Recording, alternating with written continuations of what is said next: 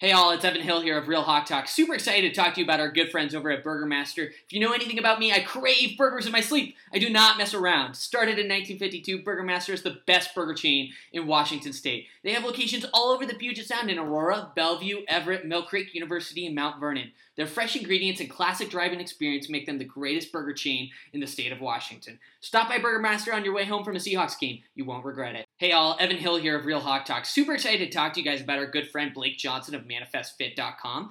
Football season is quickly approaching, and it is a struggle to stay in shape while eating burgers and nachos. ManifestFit.com is your one, only, true online personal training service with workout and nutrition programs specifically based on your needs. They work with clients all over the U.S., and what makes Blake and ManifestFit.com so unique is that they don't believe training should be a luxury item. Now's the time to start. Head over to ManifestFit.com. Click on how to join and fill out the form. Their team will get back to you ASAP and help you start building a healthier, happier, louder Seahawks fan life. The skyline is etched in my veins. You can never put that out, no matter how hard it rains. My city.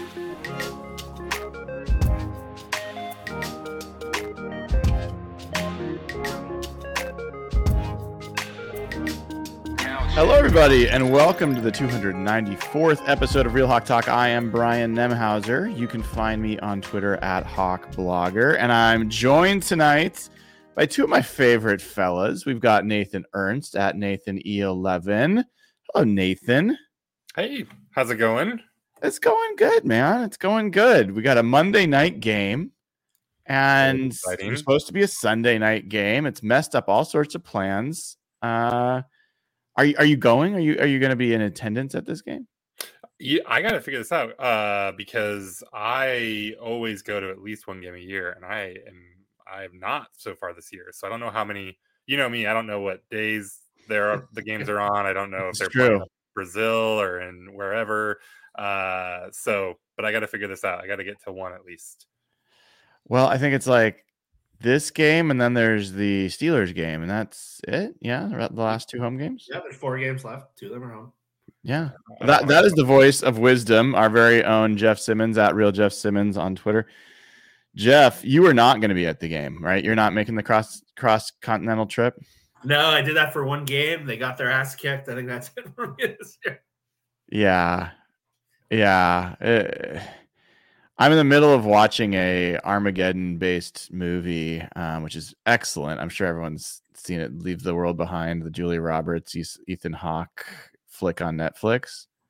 Oh, do you know Sam Esmail? Did you watch Mr. Robot at all? What? No. Are you're in the tech industry and you haven't watched Mr. Robot? No. Okay, this is an assignment. You gotta watch a little Mr. Robot. That is a fantastically written, directed, acted show. Anyway, same director. Number one movie on Netflix. Anyway, my point is, it's been a little bit like Armageddon for Seahawks fans. For like, just in Armageddon movies or zombie movies, there's this they almost all start with a very early like climax or peak, and like then the world just devolves rapidly into just destruction and like chaos, right? When do you think that was for the Seahawks season? The Rams game before the 49ers. Like week one? You can make that argument. No, because they sort of recovered from that. They went 3-1 and they beat up on the bad teams. That Rams game in LA right before this hellish stretch, that I tweeted at the end of the game, like, this is the end of the season. And like, you see how big that game is now in this playoff race. That would have basically ended the Rams, and they've kind of free fallen since then. And you know one thing, they're definitely not playing well, but they're not boring. There's a lot to talk about there. That's true. That is true. I'm eager to hear what's on your mind there. We'll get into that in a second. Nathan, do you believe that we're just going to continue a plunge into Armageddon, or do you believe that we've hit bottom and we're going to start to level out and maybe even climb back up? We typically do predictions at the end of the show, but I'll give a spoiler that I do not think they're going to win this week. Okay. So I think there's a little bit deeper to go in this hole. But I do feel good about the last 3 games. So I do think this team is going to finish strong. but we're not quite there yet. Jeff, when you said there was so much to talk about, tell me what was coming to your mind. I just listened to KJ Wright on Brock and Salk today. Uh-huh. And I don't want to give like conspiracy theories or some of his takes too much weight, but he had a really interesting view. Nathan tweeted out that clip this week of Pete on Brock and Salk. And he was really, I don't know if you all saw it, but they were asked if the team is still getting the message from Pete. I think Salk asked him that. And Pete was super short with him. Yeah. And me and everyone, we all read like he didn't like the question from Salk. And he was pissed at Salk for even implying that. His response was ask them. KJ's response was totally different. His view was that Pete is really pissed at the players. And he's lost it with the team as much as it seems like he was mad at the reporter. And Salk was like taken back by this. He was stunned. He's like, I can't believe I didn't think of this. And he thought like everyone else, he thought he was pissed at him and thought he had every reason to be pissed at him. But it's interesting hearing KJ and the rest of the show. A lot of the stuff that we've said, some of the players we've kind of targeted, KJ had the same opinions, and KJ's best friend in the league is on the team. So I don't know if he's just spewing takes. KJ didn't seem very fond of Jamal, and he didn't seem very fond of Quandre and Daryl Taylor and Reek. And it was interesting. Some of the stuff that we've said as fans, it was interesting to hear him and Salk kind of single out those guys. And I found that like fascinating because I've covered teams that have fired the coach before. I cover the Buffalo Bills when they have fired coaches. If you've watched that Amazon show with the Rams when they fired Jeff Fisher, there are so many signs of a team that typically fires their coach going on, and things are just falling apart. And what KJ said was a lot of the players in the room right now are way more concerned about themselves than the team. And there were some like Jim Mora 2009 vibes going on around this team right now with Jamal. And remember when like TJ Hushmanzada and Burleson and Branch used to host that show on the radio and talk shit about the team? Some of that going on right now. And it's just the losing streak and the 4 games and just the way it's looked and the fight at the end of the game. There's a lot of ugliness around this team right now. And again, like these are signs of a coach in a typical scenario where ownerships are maybe different, where the coach would be getting fired. All the signs are there. What do you think, Nathan?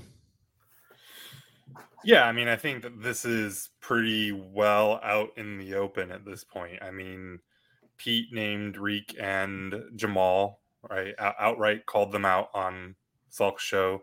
I also got my read on that ask them thing was also that was, I mean, I'm sure that was a little bit like Pete's gotten that question so many times. Hey, does your rah-rahness wear off? And I'm sure he hates that, but like that definitely to me was a response about like, you know, the players themselves and not the question. And so, yeah, it seems like this is really boiled out into the open. It's interesting to like, what would happen in a different situation here?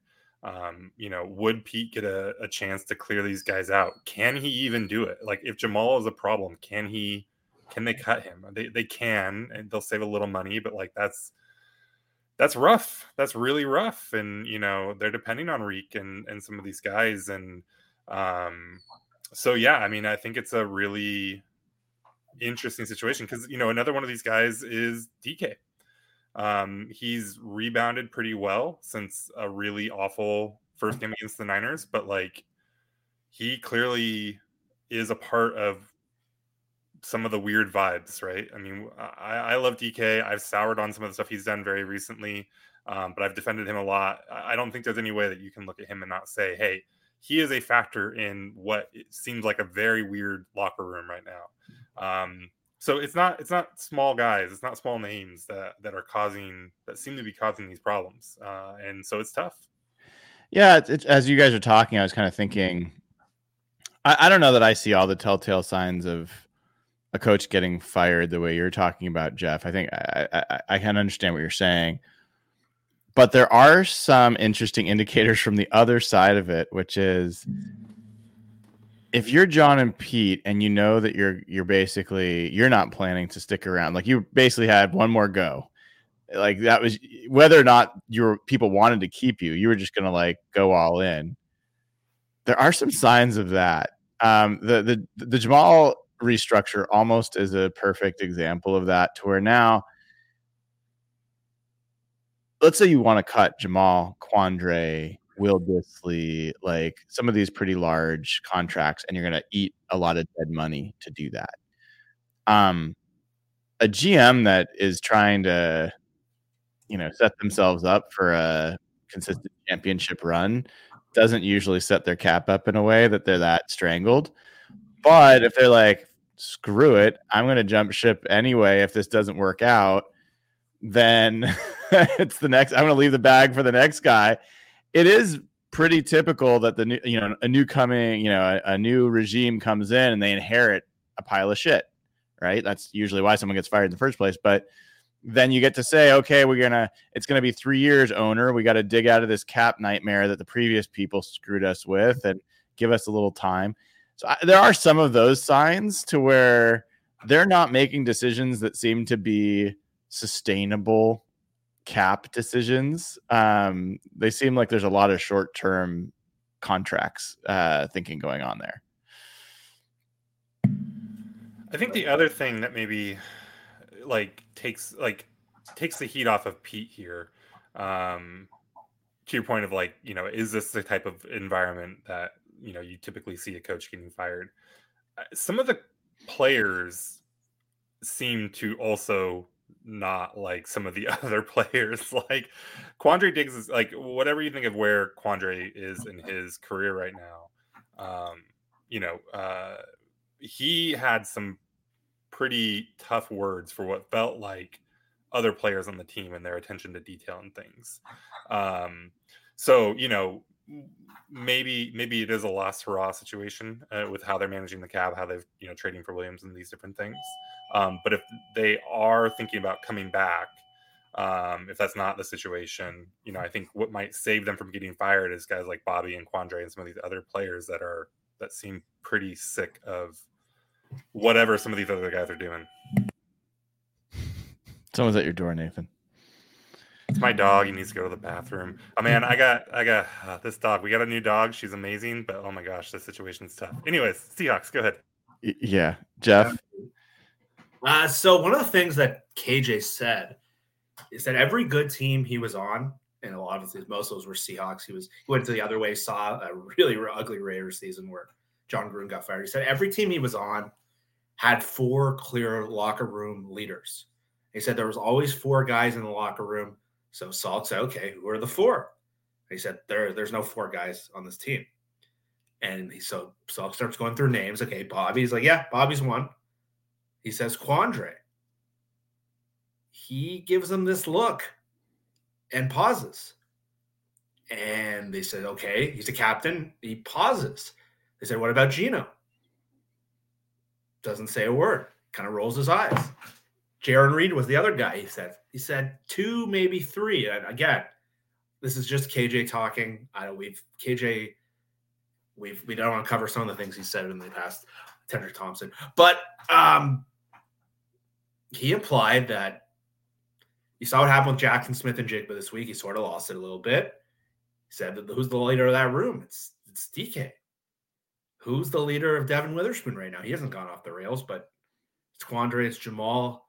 He said part of the things that good teams have is guys that set the standard. He said, like Bobby and Jordan Brooks, like you see a pattern. And he just talked about all the things there right now. And then he said they don't have the leaders in the locker room there sharing Pete's message. He said there's Bobby, there's Jaron, but there's issues in that locker room. And he was implying that there's players just more concerned about themselves than number one rule of the team, protect the team. And you saw that fight and the lasting image of that game. And again, I read it very differently. That fight didn't bother me as much as it did so many other people. I see more decisions they made in the draft, and you want to be a physical team, but you drafted running backs and edge players over Like, what was our take after the day 2 of the draft? It's coming back badly during the stretch. They didn't address the trenches. So that's what I see as the issues with Pete and the team. But it's fascinating. I mean, we've watched enough football, seen enough of these seasons where to me it's a lot more simple than all this. It is losing leads to a lot of bullshit. Like, and even simpler than that, talent leads to good coaching, leads to winning. Lack of talent leads to bad coaching, leads to losing. And I kind of call bullshit on. And first of all, KJ, I know everyone loves him. KJ's been so wrong about so many things. And this is a guy that a few weeks ago was talking up Quandre Diggs and how they need to use him differently on third down and bring him into the box and let him make plays. And he was all about how Quandre, like, whatever. KJ played on a team that was immensely talented in Seattle and had a lot of alphas. And a lot of them, like, have not proven to be necessarily like the guys you want leading a locker room. So I'm not sure I totally buy. Like, when you're really good and you do your job really well and you actually are a professional, that I do buy. Like, there is a difference between somebody who's in there studying film, who knows all the details, takes their job very seriously. But there's a lot of guys, there's a lot of backup quarterbacks that study a hell of a lot of film and aren't very good. So I don't know.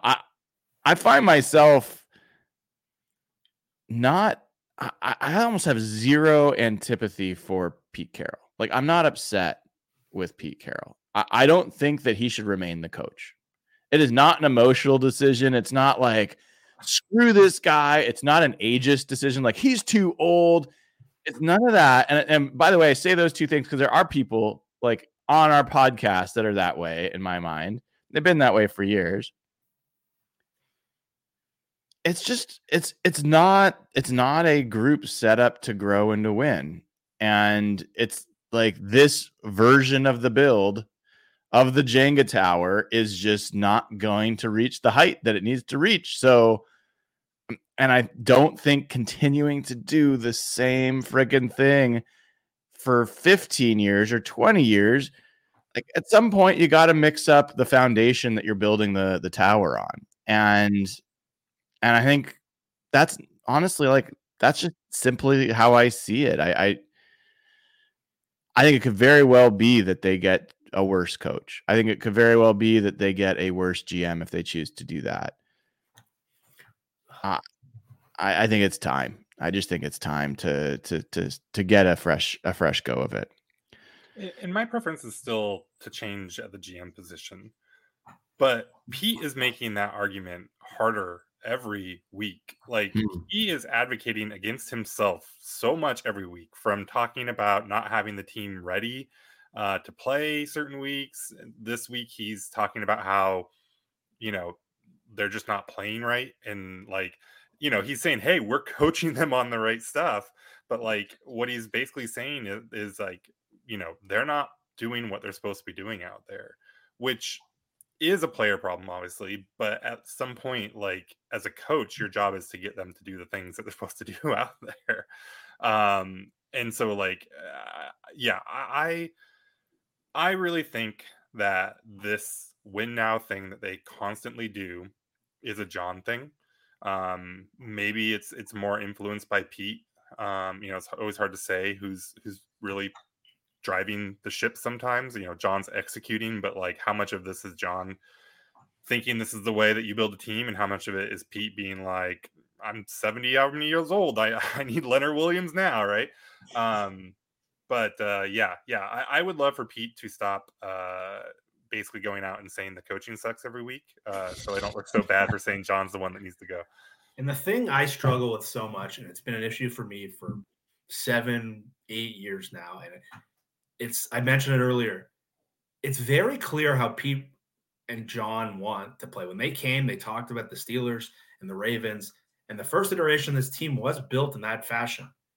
And you look back at these drafts, and This is why I'm with you, Nathan. I'm totally with you. They spent the last 2 second rounds drafting edge players. They spent the last 2 second rounds drafting running backs.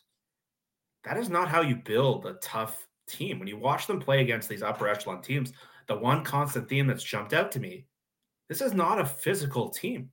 This is more of a finesse team. If you want to be the Steelers and the Ravens, you draft Keanu Benton. You draft Cody Mauch. Do you draft I love Jackson Smith and Jigba when I made that pick. But if you want to be this physical run team, you draft a third receiver that's small. It seems like they don't know who they are. And it seems like year after year, they talk about how they want to play, but their personnel doesn't dictate. And the Leonard Williams trade fits that, but they had to overpay for a rental. And they're constantly building out of these holes.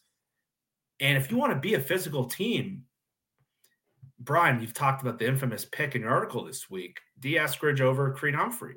And it's now year after year, and you see this pattern. They have drafted a lot of talent, but their roster is not built to play the way they want to play. And that reflects everything to me about the coach and the GM, because you see teams that are winning, and it's not like running the ball and playing defense isn't working. That's working. That's how Kyle Shanahan and McVay build their teams, off the run. And since those two guys have come in the division, they've kind of lost who they are. And Russ really helped them in those peak years. But now that they don't have him, and they have talent, but their talent is at receiver, it's at corner. It's not in the positions you are built to play. And that's where, to me, they're lost. And their cap is all on their safety. Yes, exactly. Yeah.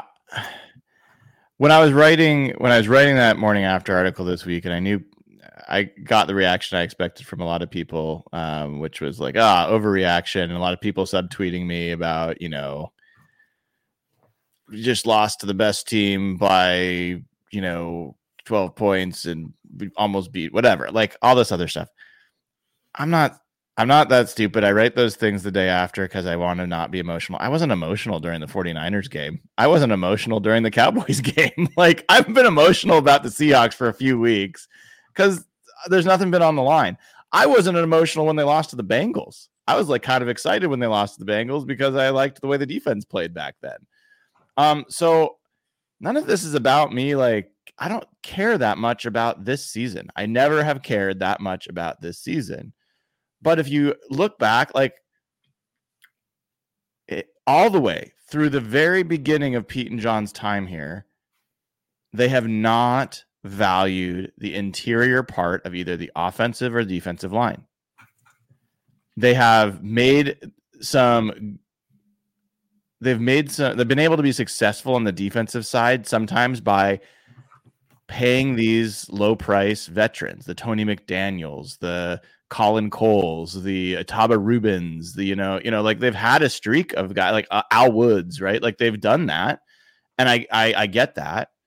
That's very different than putting draft capital into players that can turn into Chris Jones or can turn into Fletcher Cox or can turn into, as much as like Earl Thomas. I wouldn't trade Earl Thomas for anything. Like, maybe it wasn't that year. Maybe it was the Bruce Irvin year. There's some year where they could have drafted Fletcher Cox. Bruce Irvin. Right. And they traded out of the pick. Yeah. They go for an edge. And the last 2 years, we talk all about the running back picks in the second round. They've taken 2 edge players. Derek Hall is an absolute travesty this year. Like, he's nothing as a player. That's my read of Derek Hall. I've seen nothing of interest from him since the very first preseason game where I saw one play of interest from him. And so I just don't like, they traded away Max Unger for Jimmy Graham. They let Jari Evans go, who had multiple good years left at guard. Like, they just haven't played there. And I think that is massively important. If you want to be a team that is going to be a running team, a physical team, stop the run, create disruption, and they just haven't invested. So, like, I'm certainly tired of that philosophy. And at this point, you have to believe it's a philosophy because there's nothing that you do for 13 years that isn't a philosophy. The same way that never drafting a quarterback, despite the say that they should draft one every year. That's a philosophy. They've drafted 2 quarterbacks in 13 drafts, 14 drafts. So it's time. It's time. I actually start seeing some college coaches, and granted, I don't watch a lot of college football, but I would be happy to have a Dan Lanning be a coach of the Seahawks. I would be happy to have DeBoer. I don't think I don't think either of them are going anywhere. I would be happy to have a Ryan Grubb as the OC, the guy that Alabama was going to pay a ton of money, and he decided to stay with Washington for a year. I don't care if it's college and they do random shit that won't work in the NFL. Fine. Let's start throwing some shit against the wall. Let's see what happens. That's where I am. Throw out the whole deck. Let's get a new deck of cards and let's see what happens. You forgot somebody from the college ranks. Who? Oh, don't you say Jim Harbaugh, you and your buddy Evan. Even when your dog's working, you're still trolling. That's impressive. So it says Urban Meyer in the chat. No, I don't think that would be a particularly good idea. That's good. I'm curious. Do you guys have any coaches? If this all comes to pass, are there coaches that you have or like that'd be top choice for me? It could be college, could be pros, and it has to be realistic. Don't say like I want Bill Mike Belichick. McDaniel. He's not coming, huh? Bill Belichick. Do you want Bill Belichick? He might be available. He absolutely could be available. Do you want him? He's going to be available. I don't. This is it insane to say I don't think so? No. That's not on my mind. I want something new and different. The name I like is Ben Johnson with the Lions. Mm. The one thing I have become, I know something like the Colin Cowherd and the Talking Heads are like, you need an offensive head coach. I'm sort of there. I know Nathan and Evan have been saying that. Derek's been saying that. And just this year, we've seen so much quarterback injury. And the teams that look stable week after week are a lot of these offensive coaches, which seem to be really good on details. That's a little different than how Pete operates. Pete's more the CEO type. The offensive play calling head coaches, like you look at what Zach Taylor's done with Jake Browning. You look at what Brian Dable's done with fucking Tommy DeVito. And these guys, their arm, like Drew Lock was fine this week. He looked like a functional quarterback. But these offensive teams, Shane Steichen with Gardner Minshew, these teams look really detailed and really organized. And the Seahawks need to draft a quarterback. Even if you want to bring back Geno Smith, they need to draft a quarterback. I want an offensive play caller that's going to be tied with the quarterbacks. We're not in this constant search for OCs like all these other teams right now. It's kind of a tough year because there's not a lot of emerging OCs around the league because all of them have been snapped up the last couple of years. There's Ben Johnson in Detroit. There's Eric Bieniemy who's kind of got a checkered past. He's done a good job with Sam Howell, some of the other guys. But to me, that's really, really important for the next phase of this team. I know people have pushed Dan Quinn. I'm not so sold on that. I don't want to be in this constant. You saw what happened to Quinn once he lost Kyle Shanahan in Atlanta. I don't want to be in that search like where we're trying to find Shane Waldron every year. I want to have one of those guys. Because this is the other thing that kind of makes me think maybe hold on to Pete a little bit, because anytime you fire somebody, you got to say for who. And that's a fair thing for me saying I want to get rid of Schneider too. And I don't have an answer there either. But it doesn't feel like there's like a crop of coaching talent out there that you want to go pluck from.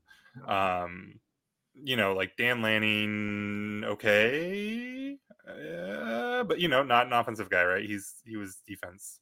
Some of the hot names in college coaching, like Lincoln Riley, like the shine's way off there. Yeah.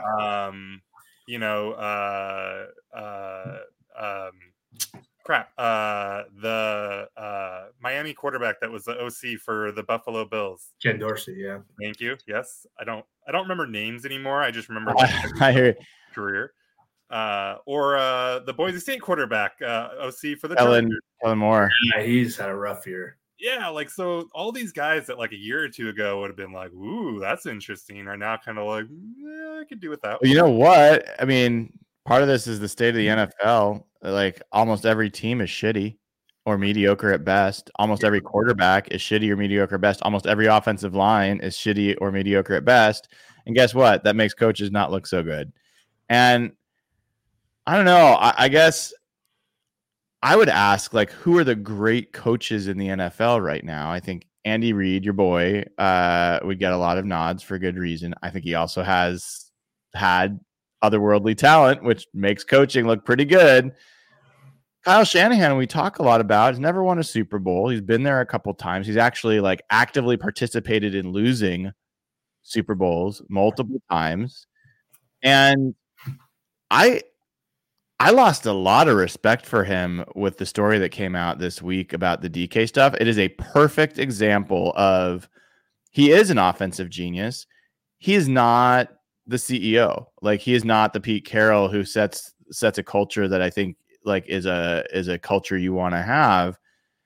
I mean, for people that don't know, the story came out that he was showing everyone tape of DK losing his mind on various things and getting penalties, and that he was gonna like buy something for whoever was able to get him to lose his cool in the game. I'm just like, Pete Carroll would never. He would never. No, he wouldn't. He would never waste time on something like that, and he would never. This is the dude that's out there rolling out like Breno Giacomini, who is amazing at always being the guy to get someone to retaliate and get flat. Like, I don't think that's a characteristic. Like, let's not pretend Grandpa Pete, Mr. Nice Guy, like that dude has nasty in him for sure. He does. I think it's different. I think this is like that's something like that I would do. Like it's just like it's like it's a shitty douchey thing to be like, I'm so cocky about our team and that I'm going to just try to like provoke this player. Great coaches to me are above that. They're all about what's involved with winning the game. Andy Reid's not going to friggin' do that. I don't see Andy Reid doing that. I don't even know if I see Bill Belichick doing that. Like they're focused on plays that are going to be run. They're focused on whether people are giving effort. They're focused on a lot of other things. And so I don't know. Sean McVay, pretty famously, well, I can't share all the details, but I will say I've heard some inside information about that being a clown car of a locker room and like the way that place is run. They've had immense talent. It's helped them out. But like a lot of the great coaches, I don't know if they'd be able to repeat that in other places and if they'd be as great. And Sean McVay, as much talent as he had, as good of a offensive genius as he has, he won one Super Bowl and he lucked out remarkably to not have to face Kansas City or Buffalo that year. Like I think either one of those teams would have beat that Rams team. So I don't know. I don't think I agree with you, Nathan. That's a long way of saying I agree. I don't think there's like some great coach. No, it's a tough year. Yeah. The Houston guy is one of the other San Francisco guys, but we've seen what happened the last time the Seahawks pulled from that tree. Didn't go so well.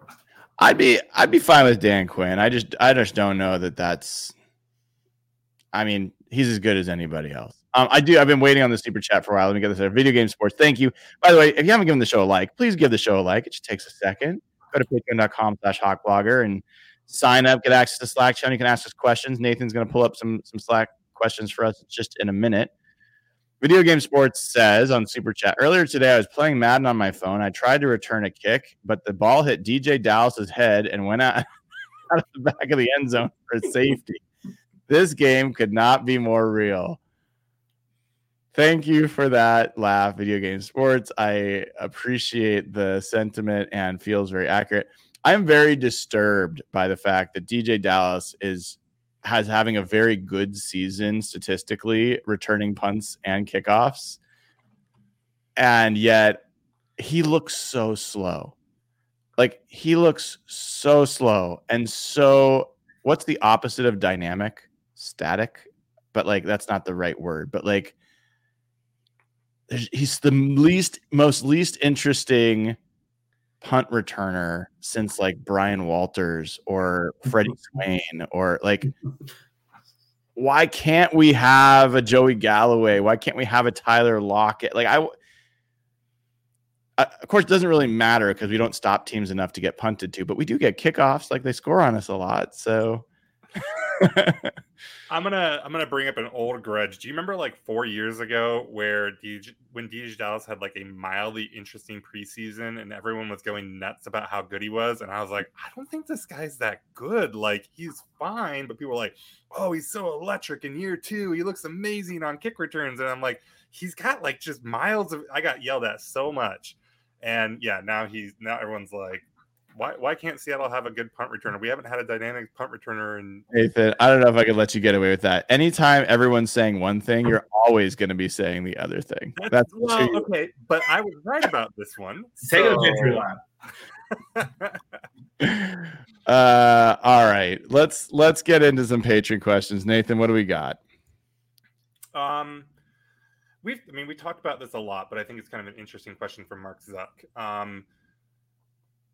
Brian, what is different about this losing streak compared to past 3 loss streaks? Right, we're at 4 now, but he asked, hey, why is Pete's reaction so different? And then kind of what we were talking about, like losing the locker room, is that something that's happening? But I'm kind of curious, like, this isn't the first time this team has lost a couple games in a row or had. Look, that was a joke. It was a joke. You won't forget it. Years later, all of the context of that is just gone, and now, man. I think you thought he was going to be better than DK, didn't you? Was that right? It was a joke. A joke. I was down on DK. I never bought that. Sorry. I listened to your whole question. Wants to know, like, this team has had hard stretches before. But what is different about this? I don't think there's. I appreciate the question. I challenge the premise. I don't think there is something different. I think that's the point, is that there's not something different. We've been here pretty much in neutral for many years, where the team is good enough to be interesting, not good enough to be dangerous. When they face elite competition, it's not necessarily a competitive game.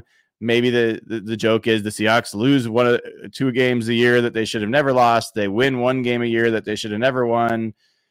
And then they don't do anything in the playoffs. And so my spoiler alert is, I think there's actually a decent chance, and maybe I'll look totally foolish, I think there's a decent chance the Seahawks are going to win out. They're going to win the next 4. They'll finish 10-7, which doesn't look that bad. They'll make the playoffs. Nothing interesting will happen, and we'll be right back to where we always friggin' are. If they lose to the Niners 6 times in 2 years, if they end up matching up with them, okay. But here's the other part of Mark's question: is why is Pete's reaction so different? Do you also not believe that's a fair premise, or like what is it from the team that feels so bad right now? I do agree that there's some difference there, and my interpretation is that Pete has lost his patience with the same players making the same mistakes. Reek Woolen's a great example of someone who has obviously top shelf talent. There does not seem to be any indication that he has top shelf preparation or attention to detail.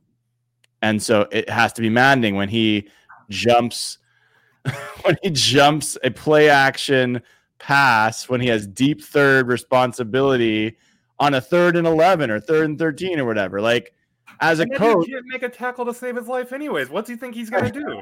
He's making an ass of himself up there. Like, as a coach, that would be exasperating. And this is the time he is pointing it out, but you have to understand that's happened probably time and time and time again. Sometimes he gets away with it.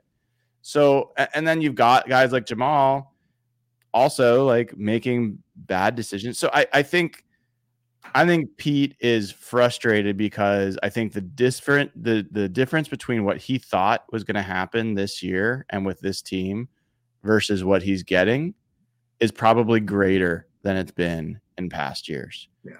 And so I think that's what is probably leading to some more frustration for Pete. Jeff, Kristen Fonte wants to know, do you think a retired vet that's fed up like KJ could go in and help the defense get with the program? I don't think KJ. Let's not think about KJ too specifically, because I think we all have opinions about KJ. But I think Dana and somebody else was talking in the group chat like, "Hey, this would never happen." And why? It's You asshole. we're trying to do Patreon questions. These people pay good money. I just wanted to laugh again. Thank you. Go on. Talking about Bruce and how this wouldn't happen if Bruce was around. Do you think veteran leadership would help this locker room? I know some people think so, but Bobby's there. That's what I was going to say. Bobby's there. There's no better leader than him. I know they brought Frank Clark in when. I don't know what kind of leader he is. He's being sent home. You're in a rough spot if Frank Clark is the leader you're trying to bring in. No, I don't think it's leadership. I know some people are saying that. I think there's issues with the individual players they have. And I think it's issues with some of the players and how they process information. I think that's why Pete's so pissed off. But there's no better leader than Bobby Wagner. There's no one who commands more respect, who's been through the best, and he's seen Sean McVay and he's seen all this. If bringing in KJ or Bruce is going to help you, then I think there's issues of physical errors, like the edge right now. I think they're physically limited to the point where they have one side that's just a complete zero. And Darrell Taylor is a total disaster when teams are just blocking him out with wide receivers. I don't think bringing in leadership is going to help that. And Jamal looks like he's running in quicksand. And it's brutal. Like there's a point where you have to consider shutting him down, in my opinion. Tariq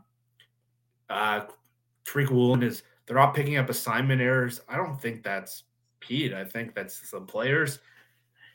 And a lot of it is the coaching. And I don't think bringing in these veterans is what's going to help this team. I think they have to get different players and probably different coaches.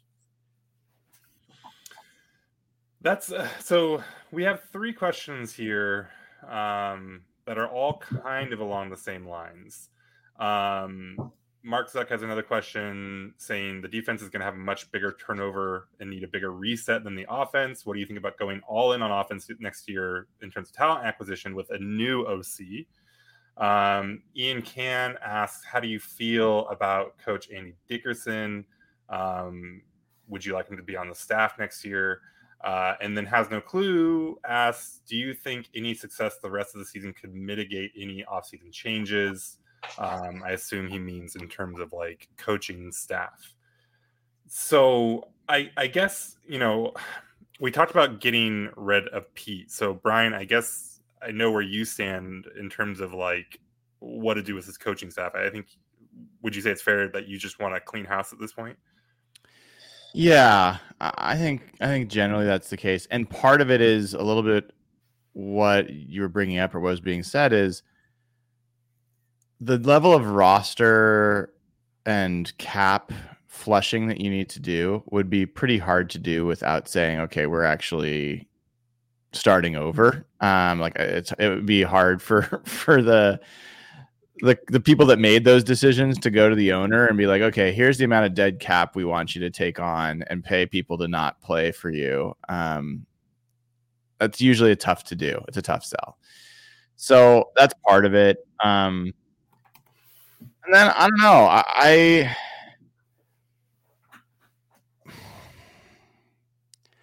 I don't know if I agree with the notion that it's more of a reset on offense than on defense. I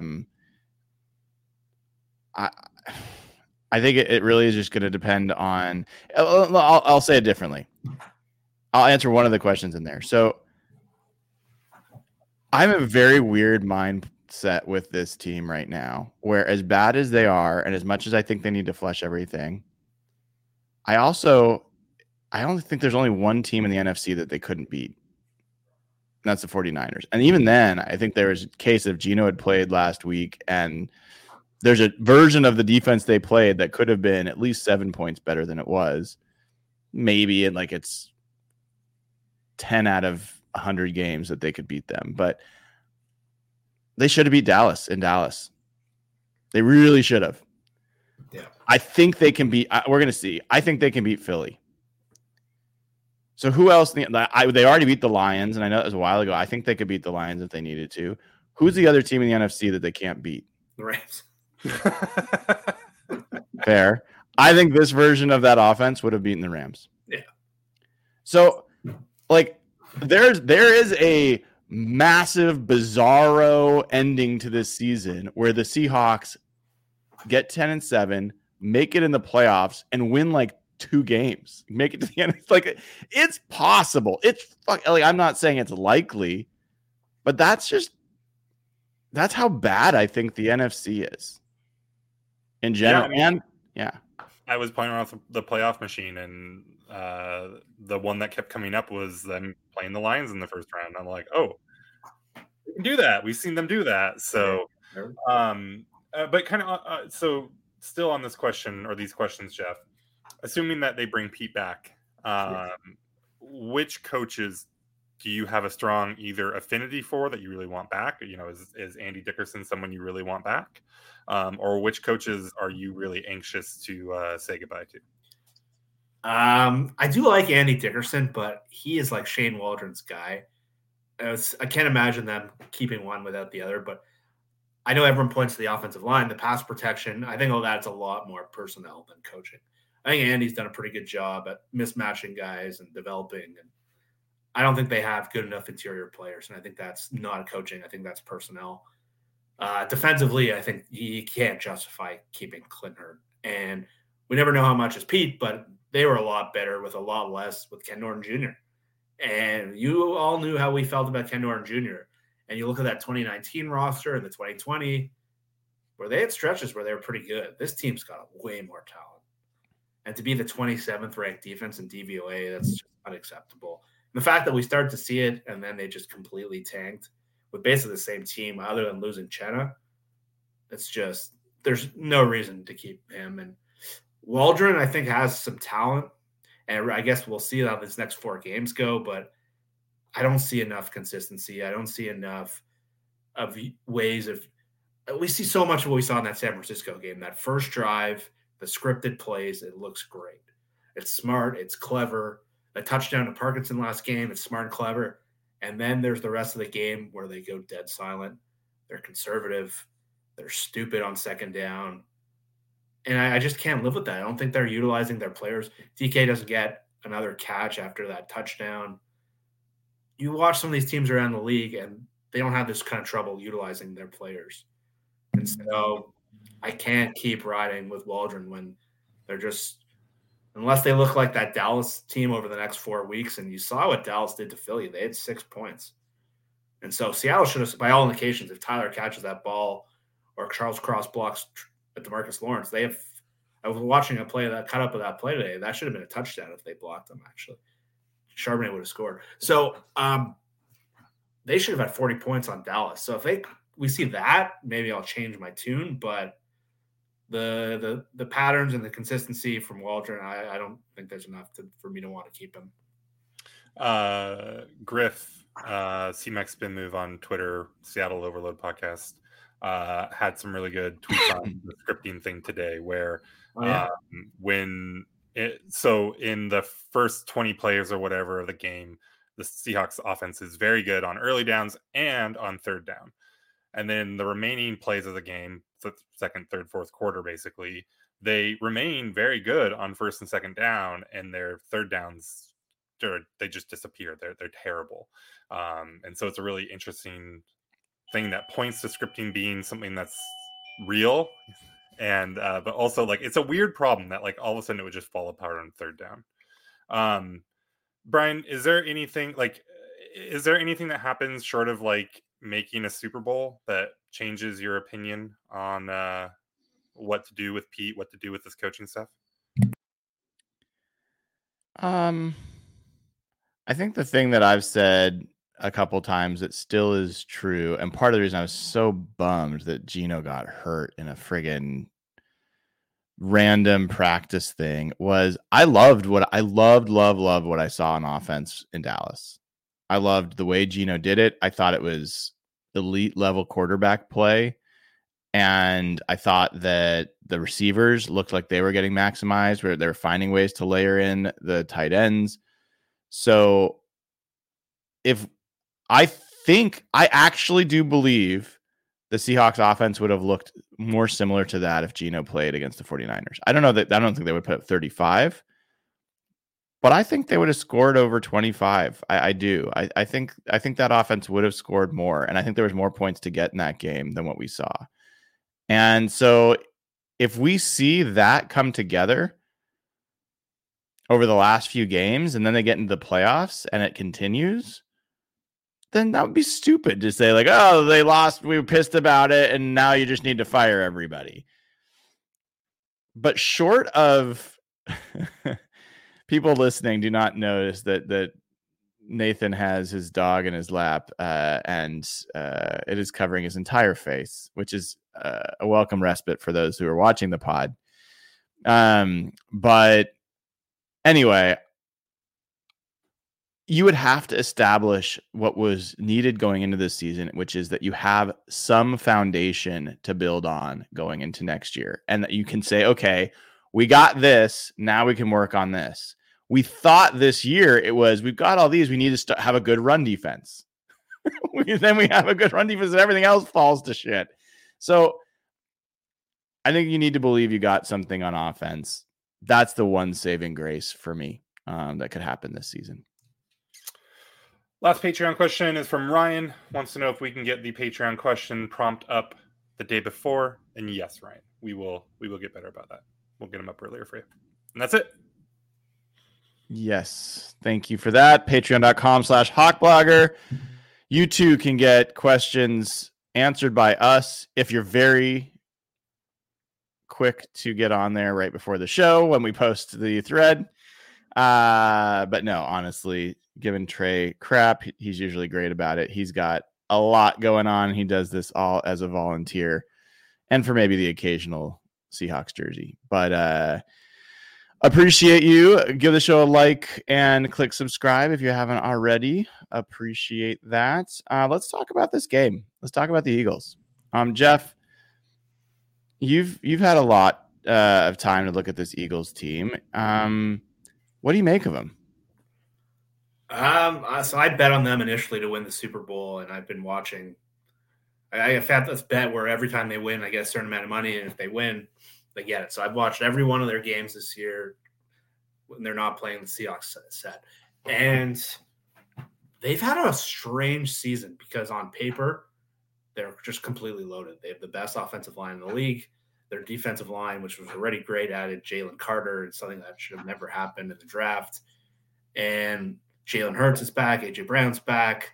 By all indications, they should be up there with San Francisco.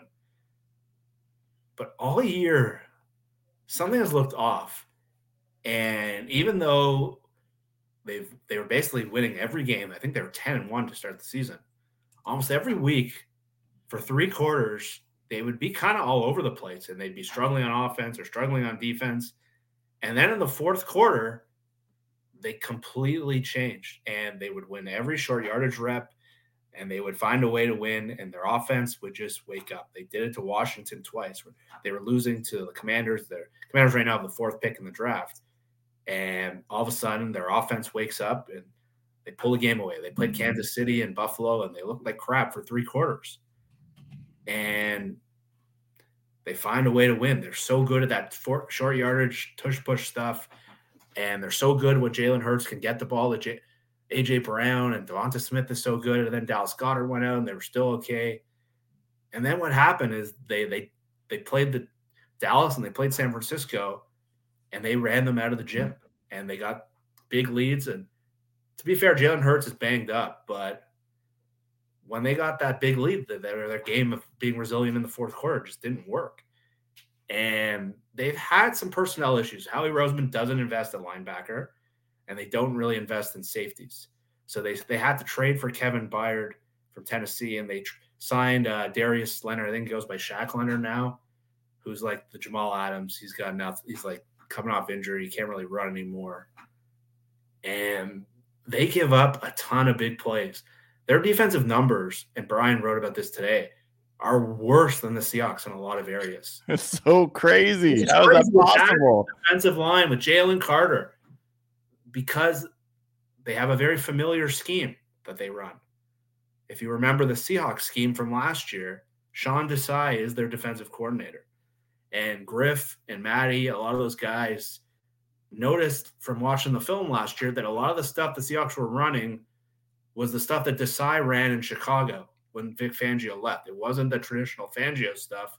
It was a lot of those Desai schemes. So those two were very interested to see what the fronts were going to look like. And they did look a lot more tight in the preseason, and they did a really good job at that. And then we've seen the same trends from the Seahawks last year carry over to Philly, which is crazy. They got Jalen Carter, Fletcher Cox, Hassan Reddick has 11 sacks. They should be a really good defense. And you saw what Washington did to them. You saw what San Francisco and Dallas did to them. They're leaky on defense. So if they can't get in that fourth quarter where they can take the game away, they're in shootouts very often. And it's been crazy. All right. I've got a question before we go to you about the Eagles. This is a question about the most important part of this game, which is the implications for Defensive Rookie of the Year. I'm going to ask you both questions about Jalen Carter and Devin Witherspoon and their PFF grades.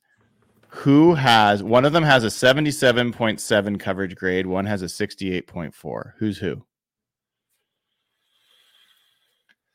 I'm gonna take the bait and say Spoon has the 777.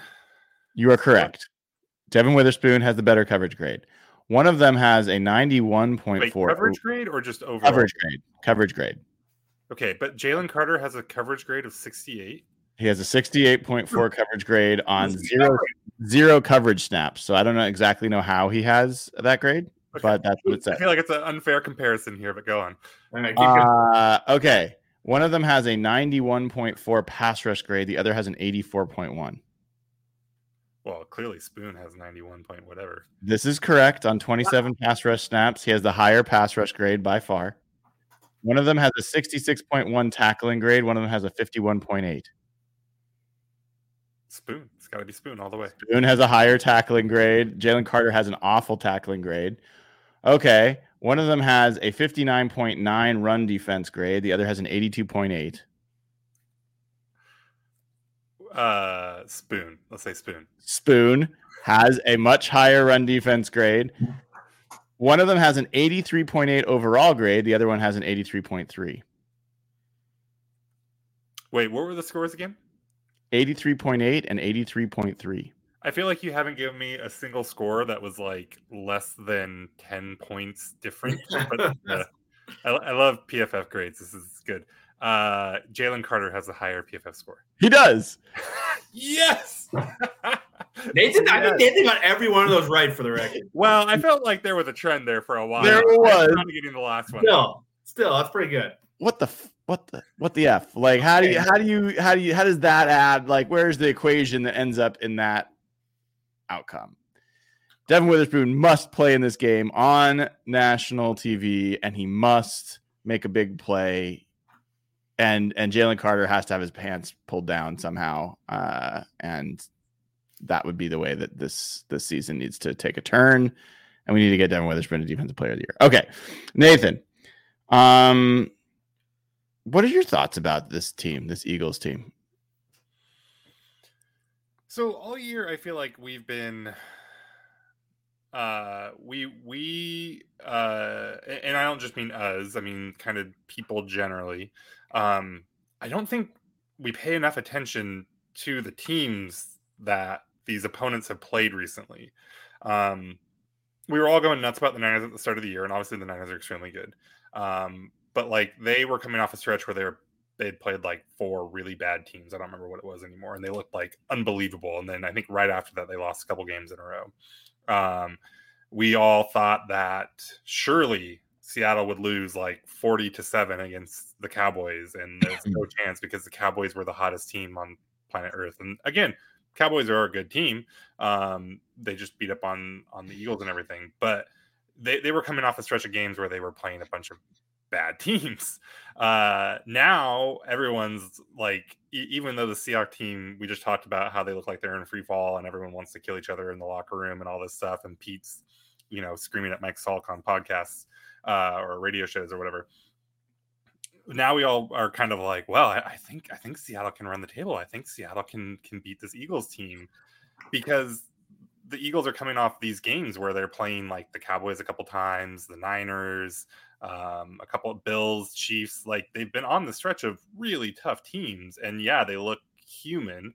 I haven't watched as many. I've watched a couple Eagles games, and the one that I watched the most of was the very first game of the year, I think, against the Patriots, where they definitely had that Jekyll and Hyde. They went up like 17 points or something like that right away, and then it was like, oh God, they're going to lose, and they had to eke it out, right?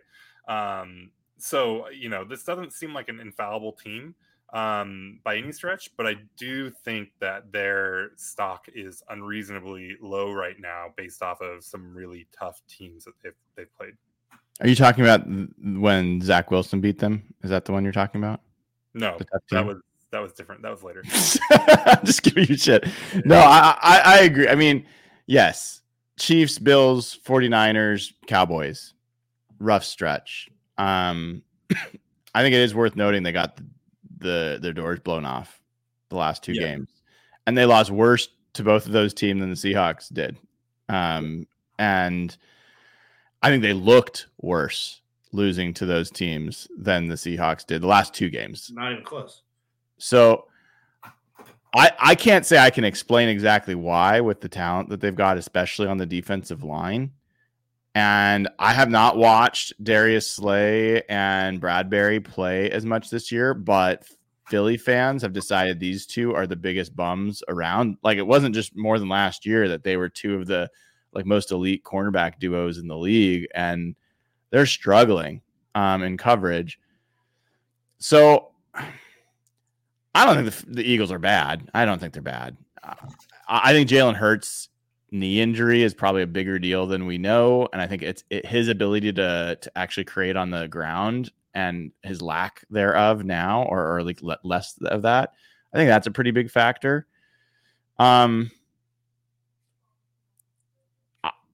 I just see a team that has some crazy flaws in how they've played defensively. And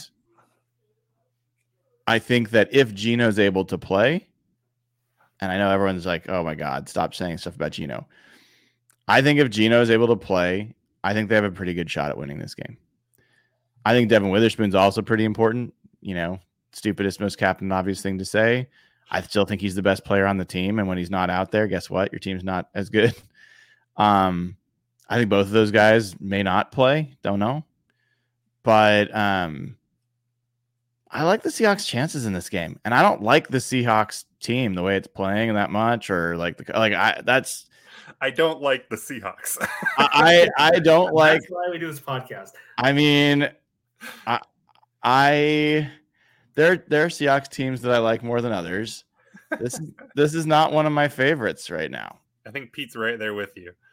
But to your point, or to the Witherspoon comment, and to I think I said earlier, like, hey, Pete was just calling guys out by name in that interview with Salk.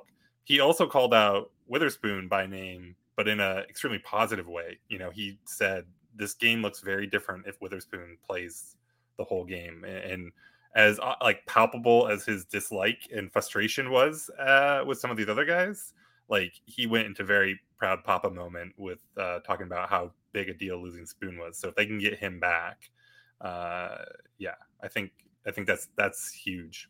How do the Eagles defense? How's the Eagles defense rank dead last, 32nd in the NFL in third down defense with that defensive line and with that talent?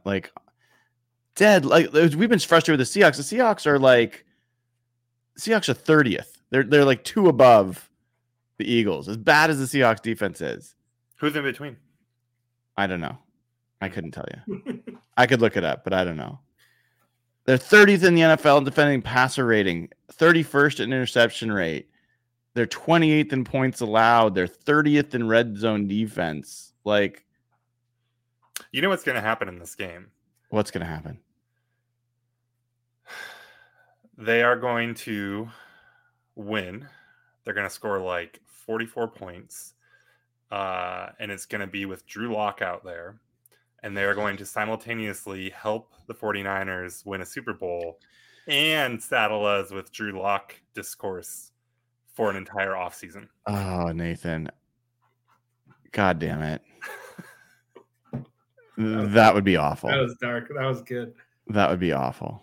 It's going to be great. Monday night. If we can get something where like then Shane Waldron gets hired somewhere, maybe it's worth it. I don't know. I'm not anti Shane Waldron. I don't know if we want to talk about it, but I think there's too much Shane Waldron hate. I probably with you. I don't like hate Shane Waldron. I think that he's not great. I think he's not elite. I think he's like the Seahawks. He's like a little bit better than average, probably. All right, let's do predictions. Jeff, let's start with you. What is the score of this game going to be? Well, I'd like to know if Gino and Witherspoon are playing. I'll let you. We'll do this. You guys have variable predictions. You can say if this guy's playing it, this is going to be the score. If they're not, but don't make it too complicated. Fair. I'll just assume they're both going to play right now. That's how Pete said it last week. I think this is going to be a close game. I think watching the Seahawks play Dallas and watching Philly play Dallas, I do feel better about Seattle than maybe this little streak has indicated. But I just can't come back past the fact that I talked about the Seahawks being not a physical team. They're a finesse team. Their best players are receivers and corners. And I look at a team that has one of the best offensive lines in the league and should have one of the best defensive lines in the league. And to me, that's a formula of beating this Seahawks team, where you do have Darrell Taylor, who's just a liability, and you have some other liabilities with Jamal right now. So I think it's going to be a really close game. I think Philly gets back to their resilient ways, and they win this game in the fourth quarter because Seattle can't stop the short yardage plays, similar to that end of that Rams game that was so frustrating. So I think it's going to be a close game, especially if Geno plays, and I really do think this offense could make this really interesting. And if they hit like they did in Dallas, they could blow them out. I don't think they will. I read today that the Eagles haven't beat the Seahawks in 15 years. I think they're 0-7. And I'm picking the Eagles. So they're going to end the streak just like Pete's win streak is going to get – a losing streak is going to get to 5. I'll say 31-28 Eagles. All right, Nathan.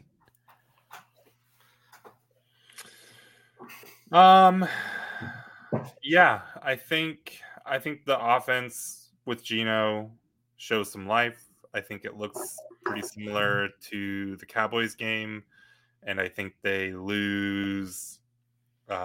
Jeff stole my score, so I will say 31-30 Eagles. I think that the Seahawks team has been one of the hardest to predict of any I've seen. Offense has been good. Offense has been bad. Defense has been good. Defense has been bad. Defense has mostly been bad. And for the first time all season, I feel like I've got a strong sense. I think the Seahawks are going to win this game. And I'm not just saying that to troll. I like the way this game sets up for the Seahawks. I think that I wouldn't be surprised if Pete makes some different personnel changes. I wouldn't be surprised if we see Kobe Bryant out there at safety instead of Jamal in certain situations. I wouldn't be surprised if they play Devin Bush more. Like if there's just some stuff that they do that's a little bit different. I think that if this is very much assuming Geno plays, if Geno doesn't play, to me that they're going to lose, period. But I think if Geno plays, I think that they will win this game. I think they have a chance to potentially put up a lot of points. And we're going to be looking at ourselves like, what the fuck just happened? Like, how did that just happen? That's my sense. We'll see if I've got any connection to this wacko, bizarre team. But that's I gotta go with what my gut tells me. And that's what I think is going to happen. So I'm going to say the Seahawks will win this game. I'm going to say 33-18. I think it's going to be a bigger win than you might expect. All right, folks, with that, we are going to say thank you. Please give the show a like. Please click subscribe. By the way, I'm going to be missing going to a YouTube event on Monday night because I'll be going to this game instead. I tried to convince them to change when to do the YouTube event. And I've been to one of these YouTube events before. Let me tell you, I do not fit in at all at these events. It's basically a bunch of like Gen Z young women with fashion blogs and me. But I would have enjoyed going to that. So just know somewhere in Seattle, there'll be a YouTube event going on and I will not be there. I'll be there watching the Seahawks. At some point, I'm trying to convince them to actually rent out a suite and have a YouTube event at a Seahawks game. If that happens, I'll try to get the crew to come along and we can all join in on that together. So, as I was saying, click subscribe because that helps get more for the show, more community, all this good stuff. And go to patreon.com/hawkblogger where you too can join the Slack channel, ask us questions, and contribute to the charity. At this point, over $260,000. And God knows we need some goodwill here. So please join us in that. And hopefully everybody has a wonderful rest of your week. We will see you soon. Go Hawks. Hey folks, this is Brian Nemhauser. Thanks for listening to the show. Hope you enjoyed it. I want you to know that Real Hawk Talk is available on all major podcast platforms. Go ahead and subscribe. Have all podcasts delivered directly to your phone after each and every show. And then go ahead and leave us a 5-star review. Helps us out, gets more people to the show. Then, if you haven't already done it, go to patreon.com/hawkblogger and subscribe for just $5 a month. Gets you immediate access to our Slack channel. Join hundreds of folks in that community to talk Seahawks about wins, losses, and all things in between.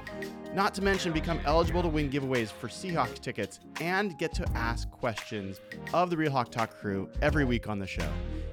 Finally, if you haven't gone to hawkblogger.com recently, head on over. Tail the Tape morning after articles are there every week. Hoping to see you there. Thanks for tuning in. Thanks for supporting the show. Go Hawks.